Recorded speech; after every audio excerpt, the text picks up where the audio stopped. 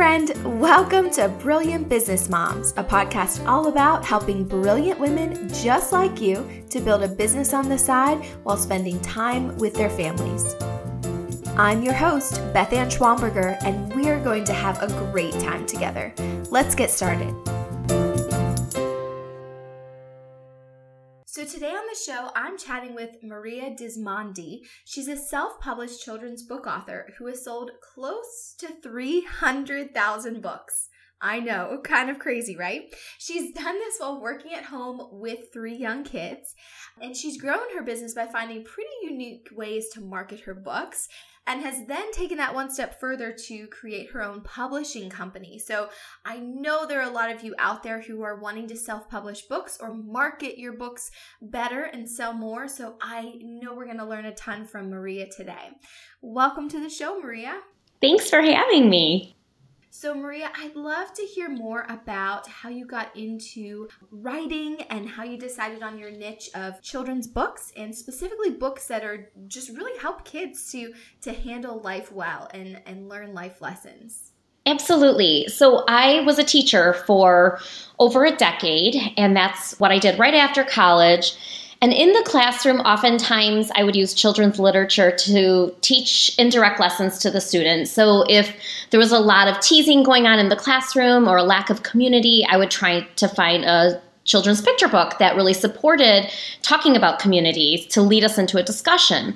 Because a lot of times with younger children, if you tell them what to do, they're not going to listen. But if you show them an example and you talk about it in an indirect way, it's a much more effective way to teach young children. I had a really hard time finding books about real life characters, kids who had the courage to be themselves in the face of difficult situations. And I thought that was kind of frustrating. I found books with teddy bears and talking dinosaurs. But I thought, why don't we have a lot of books about bullying and teasing and self-esteem that have characters of, different cultures and characters of different disabilities and just different socioeconomic backgrounds, like that represent our real United States. So I wrote a book and I decided, well, if it's not out there, I'm going to write it. And that was my first book, Spaghetti in a Hot Dog Bun. And I was working at the time, and then we got pregnant, had our first baby, and I didn't want to go back full time. So I went back to work part-time as a teacher. But my book sales started increasing and my speaking engagement started increasing. So I ended up actually leaving teaching altogether. I resigned in 2011, and I've been doing this ever since. Basically, this is the tricky part. From home, but when I'm speaking engagements, I'm outside of the home. So I don't really know what to call myself. I'm a work from home / work out of the home mom part-time. That totally works. Yeah. And you know what? It's just all about growing a business that works with you and your family. So exactly. It's hard to define it because my whole life, for like 12 years, I was defined as a first grade teacher and a reading specialist. And you go by that definition and then it changes drastically. And so I have a hard time understanding, exactly how to define that. Right. So Maria, you have sold a lot of books, and it sounds like your book sales started coming in pretty quickly when you published your very first children's book. Can you talk to us about how you make those book sales? How are you marketing your books? How do people find out about them? Yeah, so they actually didn't start coming right after the book published. It took a couple of years until the book sales really picked up. And I must say that I hit over 300,000 since I've emailed you a couple months ago. So that's exciting for thank you, for a very small business. But a lot of my marketing, I consider grassroots marketing. So I do a lot of free marketing on social media. And what I really focus on, Beth Ann, I'm not trying to sell my books, but I'm trying to give valuable information and content to my target market. So the thing that is kind of tricky is I write children's picture books, but my target market really isn't children because they're not the ones purchasing my books. it's caregivers and teachers and parents. So that's the target market that I'm reaching for. And I'm just trying to build community and build this network of people who believe in, empowering children with wonderful messages early on so that they can make a difference in the world and they can feel like, they have valuable tools when they have difficult situations. So that's really my biggest focus on marketing, is not so much, hey guys, I have a book, it's $10.95, you can buy it on Amazon. I don't know if I ever say that, but it's, hey guys, did you know that these 7 soft skills are super important to teaching children before the age of 7? Let me tell you why. Let me share with you the research. So I'm trying to make this information easily accessible for families and for teachers so that they can actually do something with it versus feeling very defeated and, oh my goodness, how do we raise children in today's society? It's just so hard. There's so many barriers. I'm trying to make parenting, good parenting and positive parenting tools more available for families. Okay, that makes a lot of sense. Now I'm curious, do you get more sales from parents or do you get more sales from teachers who say, I really want to have these books in my classroom? So it's really hard to go back and actually see where the sales are actually coming from for consumers, as far as my numbers with Barnes and Nobles and all the booksellers and Amazon. But I will tell you that the majority of my followers on social media are teachers. And I know that my books are part of curriculum. So school districts have actually, written curriculum and written lesson plans based on my books. So I do know that they are popular in the school systems. Okay, fabulous. So I'm curious about that angle too. I know that you speak in schools, and then that's incredibly cool to have schools writing curriculum and lesson plans around your books. How did you make all of that happen? Well, what I did at the very beginning, because I had the background as a teacher, I knew the prices we were paying for authors to come in, and I knew what teachers wanted in those presentations. So at the beginning, that first year that I published my book, I was just offering my services for free and doing school visits. And then I started charging a very small fee. And it really started word of mouth. That is the biggest marketing strategy that is used with my speaking engagements, is schools saying, we had Maria, we liked the information, she was really good and age appropriate with the kids. So what I have done in the last probably 5 years is I really focus on my relationship with the people at the school who are booking me. And, I send a personalized note and thank you so much for, having me, and what can I do to help you afterwards, and asking them, if you were happy with my speaking engagement, would you share it with 3 colleagues of yours? So I have focused on that end, and that's really helped. And, other than that, I don't do advertising for my speaking engagements. About a year ago, I had a video made where I invited 5 contacts from speaking engagements. So they're either principals or media specialists at schools. I said, would you come to Barnes and Nobles on this day and time? We'd love to interview you and to give a video testimonial of my services. And I gave everyone a gift card and made it worth their time. And so that video has gotten a ton of hits, and that's been very helpful for booking speaking engagements, because educators and, staff administrators look at it and say, oh, okay, so this is what she's doing. It has video footage of me actually speaking and presenting to kids. So that's been really powerful. I love your approach there, Maria, where first of all, you offered your services for free, which is hard to do, but that's one of the best ways to get yourself in the door. And then from there, you blew the schools away and you built great relationships. And so now you've got that stream of places where you can speak and a stream of potential customers too. Yeah, and that's really local because I have 3 young children and I have a lot of boundaries for my time right now, and I'm not willing to travel for work. I am open to giving estimates for schools, but I have actually accepted 2 speaking engagements in Florida because they were in driving distance to Disney World. So So it worked out for my family, but I do offer virtual visits as well. So for schools who, I've done a lot in California and New York, for schools who can't afford in their budget to fly me out there, or I just deny the job because it's too much of my time and I don't want to be away from the family, I offer virtual visits, and those have really been gaining popularity. And that's done via a video program. That is so smart. I love that idea. Well, thank you. And I get to do it in my kitchen and, in my cozy clothes and yeah, that's the best part. So, and I know I keep talking about the book sales. I'm just like so blown away by the volume of books that you've sold. Oh, it's flattering. Thank you.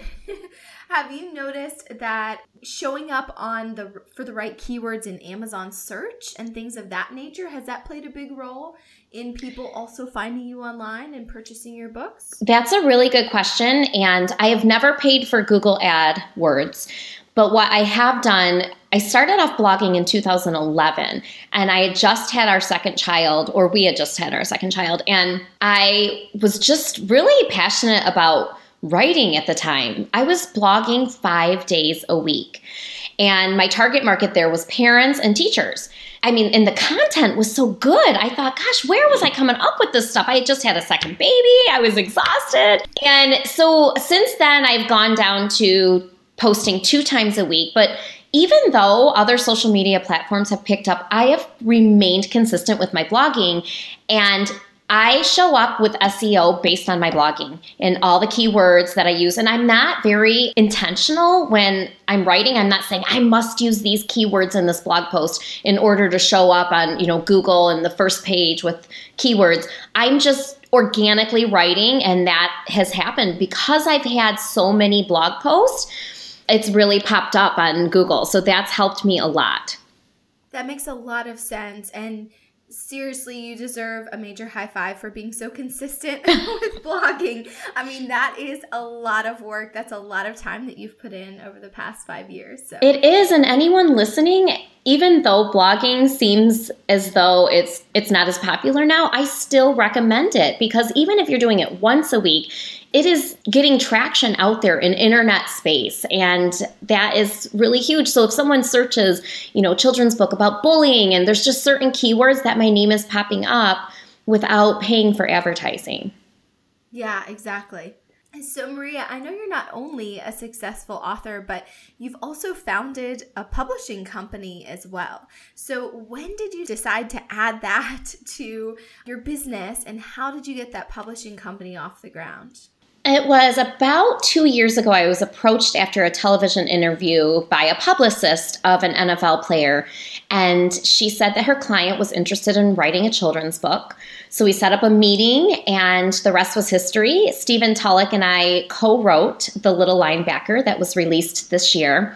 An amazing story about growth mindset and a little boy who is so determined to be in the NFL, and the odds are against him. So I couldn't self-publish the book per se, because it wasn't just me on the title of the book.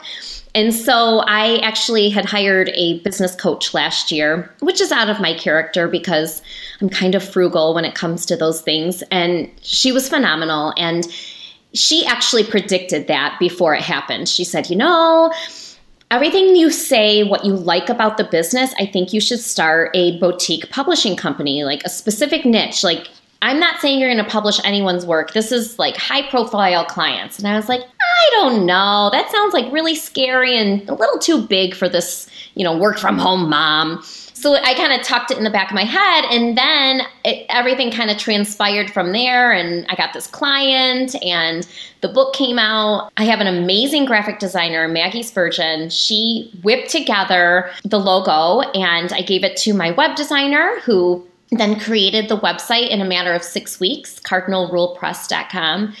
And it really came together quickly, and it wasn't strategically planned out.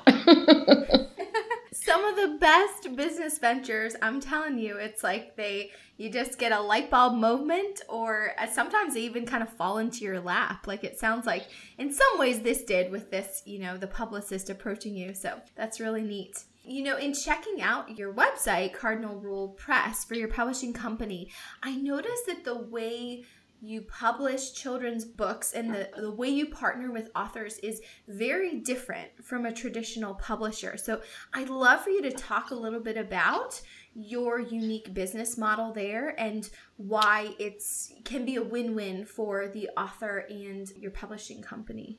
Absolutely. So after publishing my own books and gaining success, I started getting a lot of calls from people, emails from people. Do you offer coaching and consulting services? And so I did. I started, coaching people on how to self-publish. I got so many traditionally published authors who were calling me saying, we want to go to the other side. We want to we want to self-publish. And I thought to myself, well, why? I think it's really cool that you're traditionally published. That's something that I've never experienced. I did work with a publisher, but it wasn't a big traditional publishing house way back in the day. And they just said to me, it's a really big industry, and unless you have a huge name, sales are really hard. The publicist that's working for you, there's not a lot of communication. So there was a lot of negativity when I was working with these clients on their experiences.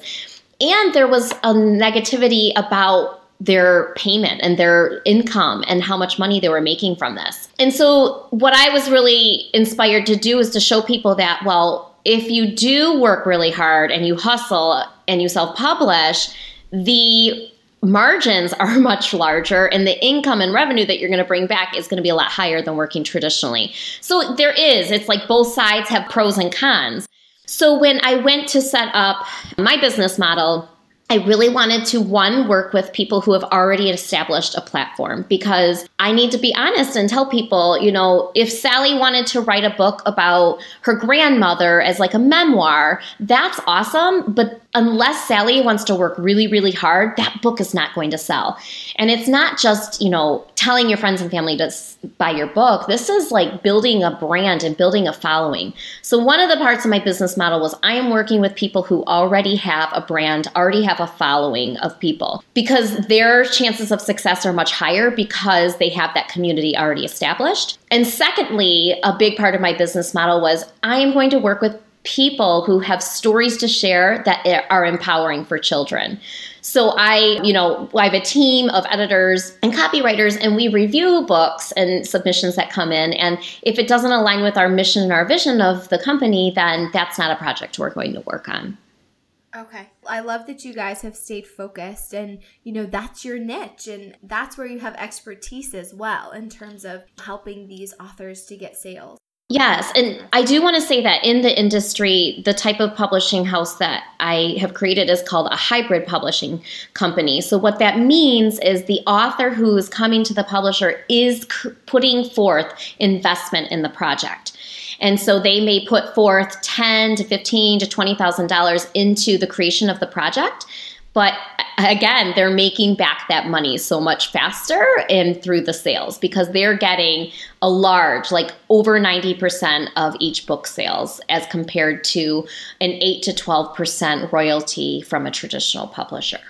Wow. Yeah, that is a huge difference. I cannot imagine putting so much work into a book and only getting 8 to 12% of the sales. Yes. And there is also an advance that you usually receive that's anywhere between $2,000 to $8,000 if you're a first-time author. 8 is like on the high end.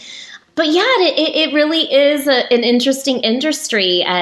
But not to say I would never I would love the experience to work with a traditional publishing house. I'm sure I could learn a ton from working with someone on the other side, as they say. But it is quite different. It definitely is. Right. That actually brings me to my next question, because I know a lot of people just in the general public have a lot of doubts around self-publishing, and they maybe feel like it's not as legitimate. You're not a real author because some publisher didn't pick up your book and you don't have an agent and all of those things. So how do you combat the naysayers? Yeah, this stigma has really improved in the last 7 years since the self-publishing revolution, they say, occurred about 7 years ago, where more and more people began self-publishing. So it's not as bad as it was about 7 to 10 years ago. But in my mindset, because I have had those naysayers, in my mindset, my book sales just proves that it doesn't matter. Like if you're going to compare apples to apples, I am an author. I've written a book and the book has sold over 300,000 copies. And it's bringing to me a significant income to our family and more than I made with a college master's in education. So yeah, which is crazy because I work 2 to 3 hours a day compared to long days as a teacher. So that's really, and I don't say that to naysayers because I'm a woman of integrity and I'm not going to, I don't talk money like that to naysayers, but I just, say that I do have 8 children's books that are making a difference in the lives of children, and the way that they're getting into the hands of children may be different than the way someone else may have done it. But I'm pretty proud about the difference that those messages are making in the world. That's what I say. Right. I love that. But you're right. Having that in the back of your mind where you're just saying, you know what? The sales do speak for themselves. I still remember last year when Holden's, my son, his pre-K teacher said, well, maybe now that Holden's in school, you can go get a real job. Oh, geez. I was an online business owner, and she also knew that I used to be a nurse. And so her thinking was like, oh, well, now you could go back to nursing. You could go get a real job. But I'm sitting here, Maria, thinking just the same as you that, man, I made way less as a nurse and worked way more hours. Yes, absolutely. Absolutely. Yep, you smile and nod, and you're confident about how you can help people make a difference. And then, of course, you and I know the truth. The truth behind. So, Maria, I'd love to hear more about what a typical day looks like for you. I know you said you're working way less hours. You have time with your kids as well. So walk us through kind of your schedule of work and family life. Okay, so I go to bed usually around 9 or 10, and I read before bed. That's very relaxing to me, and it brings me joy. And so I'm usually awake by 5:36. Those are like my wake up times. And then I make a cup of coffee and I get to work. So for example, this morning I was up at 5:30 and the children did not wake up, or the husband, until 7:30. So that's 2 full hours of work that I got in. And I have become very focused in my work. So the night before, I have a plan of my top 3. I have my to-do list. And so when I sit down, I'm not checking Facebook at 5:30 in the morning. I'm just working on that list. So I really try not to get sucked into social media or even emails. I'm not answering emails at 5:30 in the morning. So those first couple hours of the day are super focused. And then my children wake up, and I have 3 kids, ages 7, 5, and 3. So they're my focus, and the computer is put away. That's really big for me. Like, I put the computer away, make them breakfast, get them off to school. I have 1 in school full time, 1 who is half days, and then 1 who is home with me full time. And so that's basically the day. And then after lunch, the kids, the 2 little ones, around 1 o'clock, they go down for naps. And my 5-year-old tends to fall asleep. I don't really want her to anymore, but she'll tend to fall asleep, or she'll have quiet time for about an hour and a half, and she'll play in her room. And then I get some emails checked during that time, or I might do something like this, an interview, or I might do something like a virtual visit. And then after we get my other daughter home from school, we have the after school playtime and making dinner, and that's really my day. My husband works in commercial real estate, so he has a couple times a month that he has to entertain clients and take people around to see different projects.